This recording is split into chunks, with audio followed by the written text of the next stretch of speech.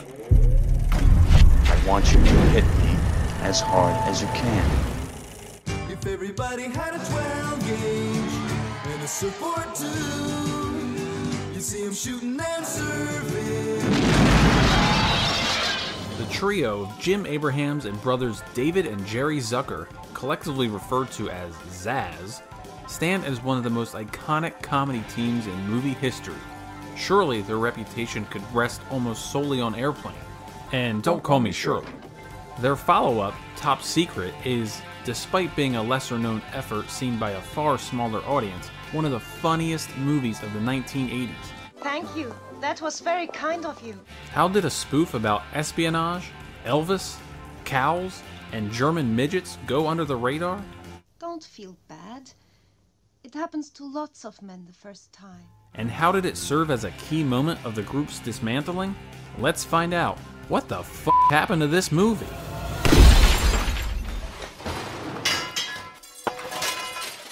ZAZ were childhood buddies, later forming a comedy troupe in college called the Kentucky Fried Theater, primarily produced in the back of a bookstore.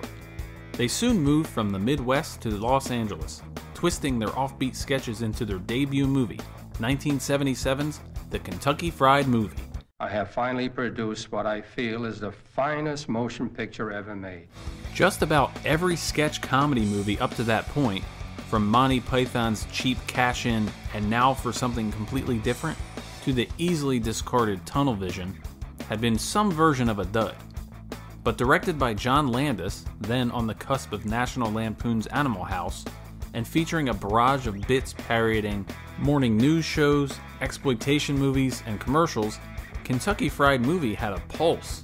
It even seemed to have something of value to say to its audience. Show me your nuts. Oh, how you doing? Surfing USA. Okay, maybe not in every scene. Their biggest smash came 3 years later, Airplane, written, directed by all three men. Their next project wouldn't be Airplane 2, the sequel, which they wisely opted out of, but a police procedural spoof for ABC called Police Squad.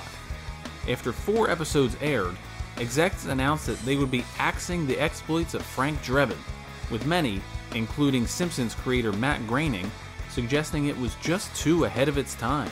Only 2 more episodes aired. Thanks for watching Joe Blow Videos. If you enjoy our shows, please like and subscribe, and click the bell to be notified when new videos go live. Now, back to the show. But that wouldn't be the last American people would hear of the Goofy Lieutenant. Despite the failure of Police Squad, the fact that Airplane was one of the highest grossing movies of 1980 pushed Paramount to greenlight the boys' next project. The trio actually started working on the script for Top Secret during the production of Airplane, whereas Airplane was a direct spoof of disaster movies, chiefly 1957's 0 Hour, lifting everything from character name Ted Stryker to the exclamation point tacked onto the title. Top Secret was an amalgam of spy movies and Elvis Presley favorites,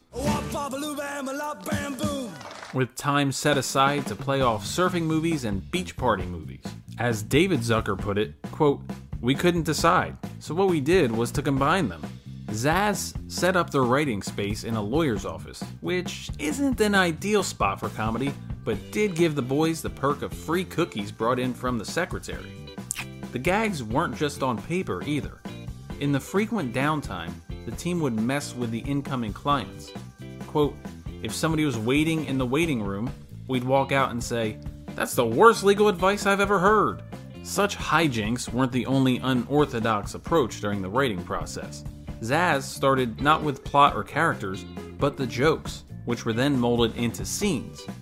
The team was well aware what they were doing, for better or worse. As David Zucker put it, quote, "The lesson we took from Airplane was just fill up 90 minutes with jokes, and you have a movie.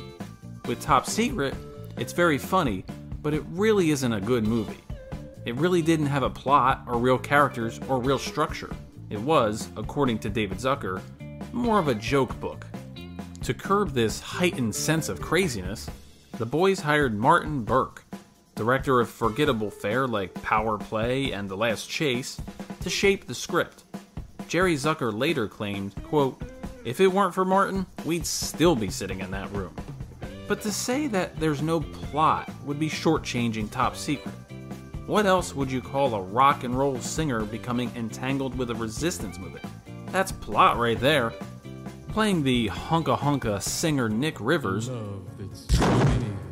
would be the Juilliard-trained Val Kilmer, who had been putzing around the off-Broadway theater scene alongside Sean Penn and Kevin Bacon, and also in after-school specials with Michelle Pfeiffer. Kilmer showed up at the audition acting like Marlon Brando, styling his hair like James Dean, and dressing like Elvis. Almost certainly right then and there guaranteeing playing the king in True Romance. And like that, Val Kilmer landed his movie debut. Thank you, sir.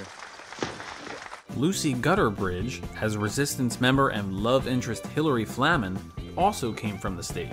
Rounding out the rest of the cast would be Christopher Villiers as baddie Nigel, aka The Torch, Egyptian acting legend Omar Sharif as Agent Cedric, Hammer horror icon Peter Cushing in his last American film as a bookstore owner with a preposterously oblong eye, actually a nod to his performance in The Curse of Frankenstein, and Michael Gough, who would later play Alfred Pennyworth 4 times.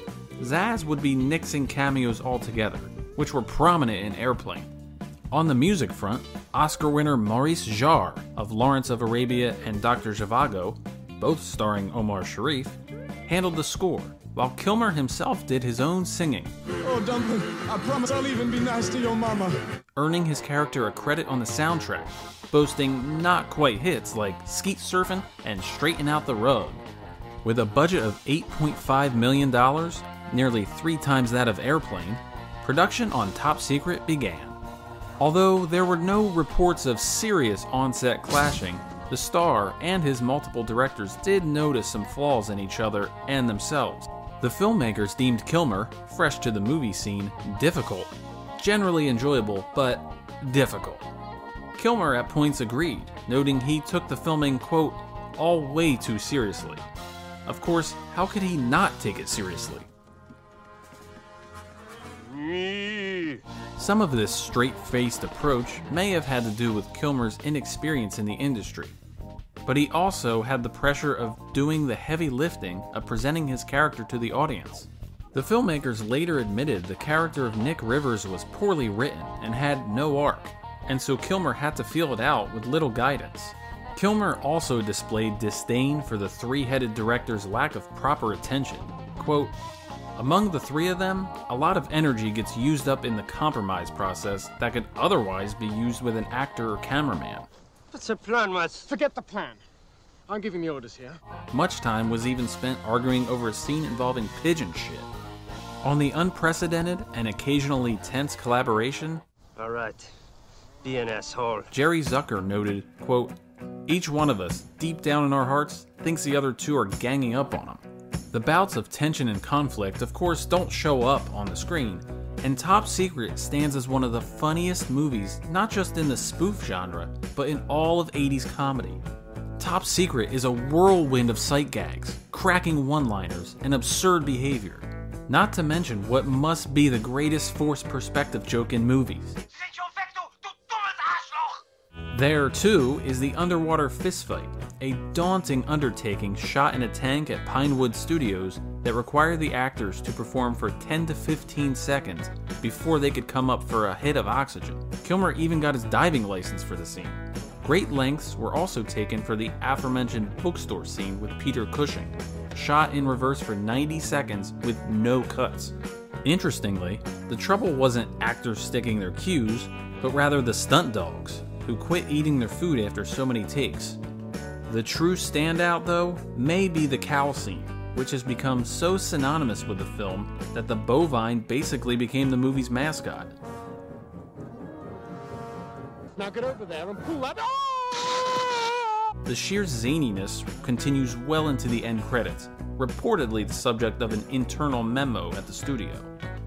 When production wrapped in early 1984, Top Secret had come in under budget, a feat for any major Hollywood movie. My man! But Paramount wouldn't be celebrating for too long.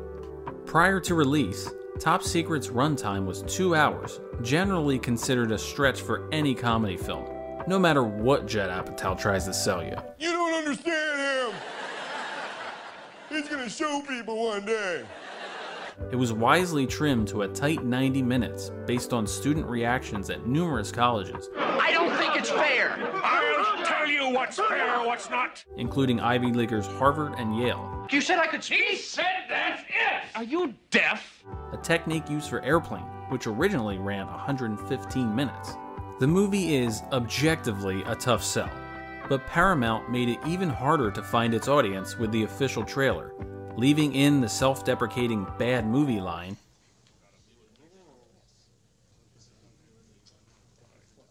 and not once mentioning the creators or Airplane. Some things are much better left unsaid. As a result, when Top Secret opened on June 22, 1984, it found itself number 7 at the box office. If they find out you've seen this, your life will be worth less than a truckload of dead rats in a tampon factory. Bested by fellow openers The Karate Kid and Razzie winner Rhinestone, starring Sylvester Stallone and Dolly Parton for some reason. Not to neglect eventual year-end champs Ghostbusters, Gremlins, and Temple of Doom, all well into the releases. Airplane it was not, and Paramount had learned just on opening weekend the dangers of buying into a hype machine. Top Secret would eventually gross $20 million. This earned its budget back, but it was paltry compared with Airplane's $83 million. Despite not having the overall legacy of Airplane, Top Secret is no plate of flaming hog balls. Expert parodist himself Weird Al Yankovic calls it his favorite movie ever, even going so far as to tell Val Kilmer this. Kilmer's response? Really? You're gonna pick that one? What was he gonna say? Batman Forever? Those that love Top Secret love Top Secret, and have turned it into a genuine cult favorite.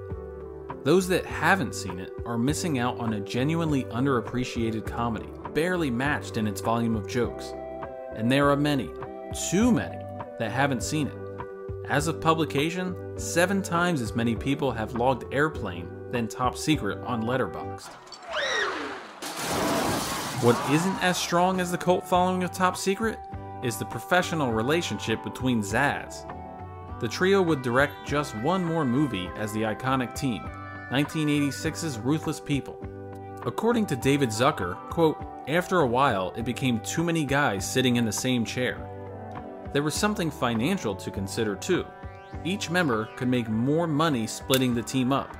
The Naked Gun, adapted from their own Police Squad series, would be the last time the entire trio worked on a script. The subsequent sequels saw members and duties getting knocked off, with only David sticking around as writer-director for The Naked Gun 2.5, The Smell of Fear, and then only as co-writer for the threequel, Naked Gun 33 and the Third, The Final Insult. Individually, Abrahams made the dreadful Big Business and 1990's Welcome Home Roxy Carmichael, which you forgot existed until just now. Jerry Zucker was for some reason chosen to direct Ghost, which brother David later spoofed in Naked Gun 2.5. David took on sports comedies with the South Park Boys in Basketball, while Jerry directed Rat Race, co-written with his wife. Some of the gang would re-enter the spoof game at various points, with Abrahams helming both Hot Shots movies and Mafia, and David directing Scary Movie 3 and 4, co-writing the 5th entry. It's evident through this output, and the lack of in the past several years, that Jim Abrahams and the brothers Zucker are just not the comedy juggernauts they once were. Forget it. It'll be better for everyone if we just forget what's happened. Their careers became almost a parody, like they were spoofing their own spoofs. Wait a second. We know that ZAZ perfected the spoof movie, but did they master meta cinema too? Surely it's a possibility. Alright, go ahead. Call us Shirley. Let us know your thoughts. Leave a comment in the comments, and thanks for watching.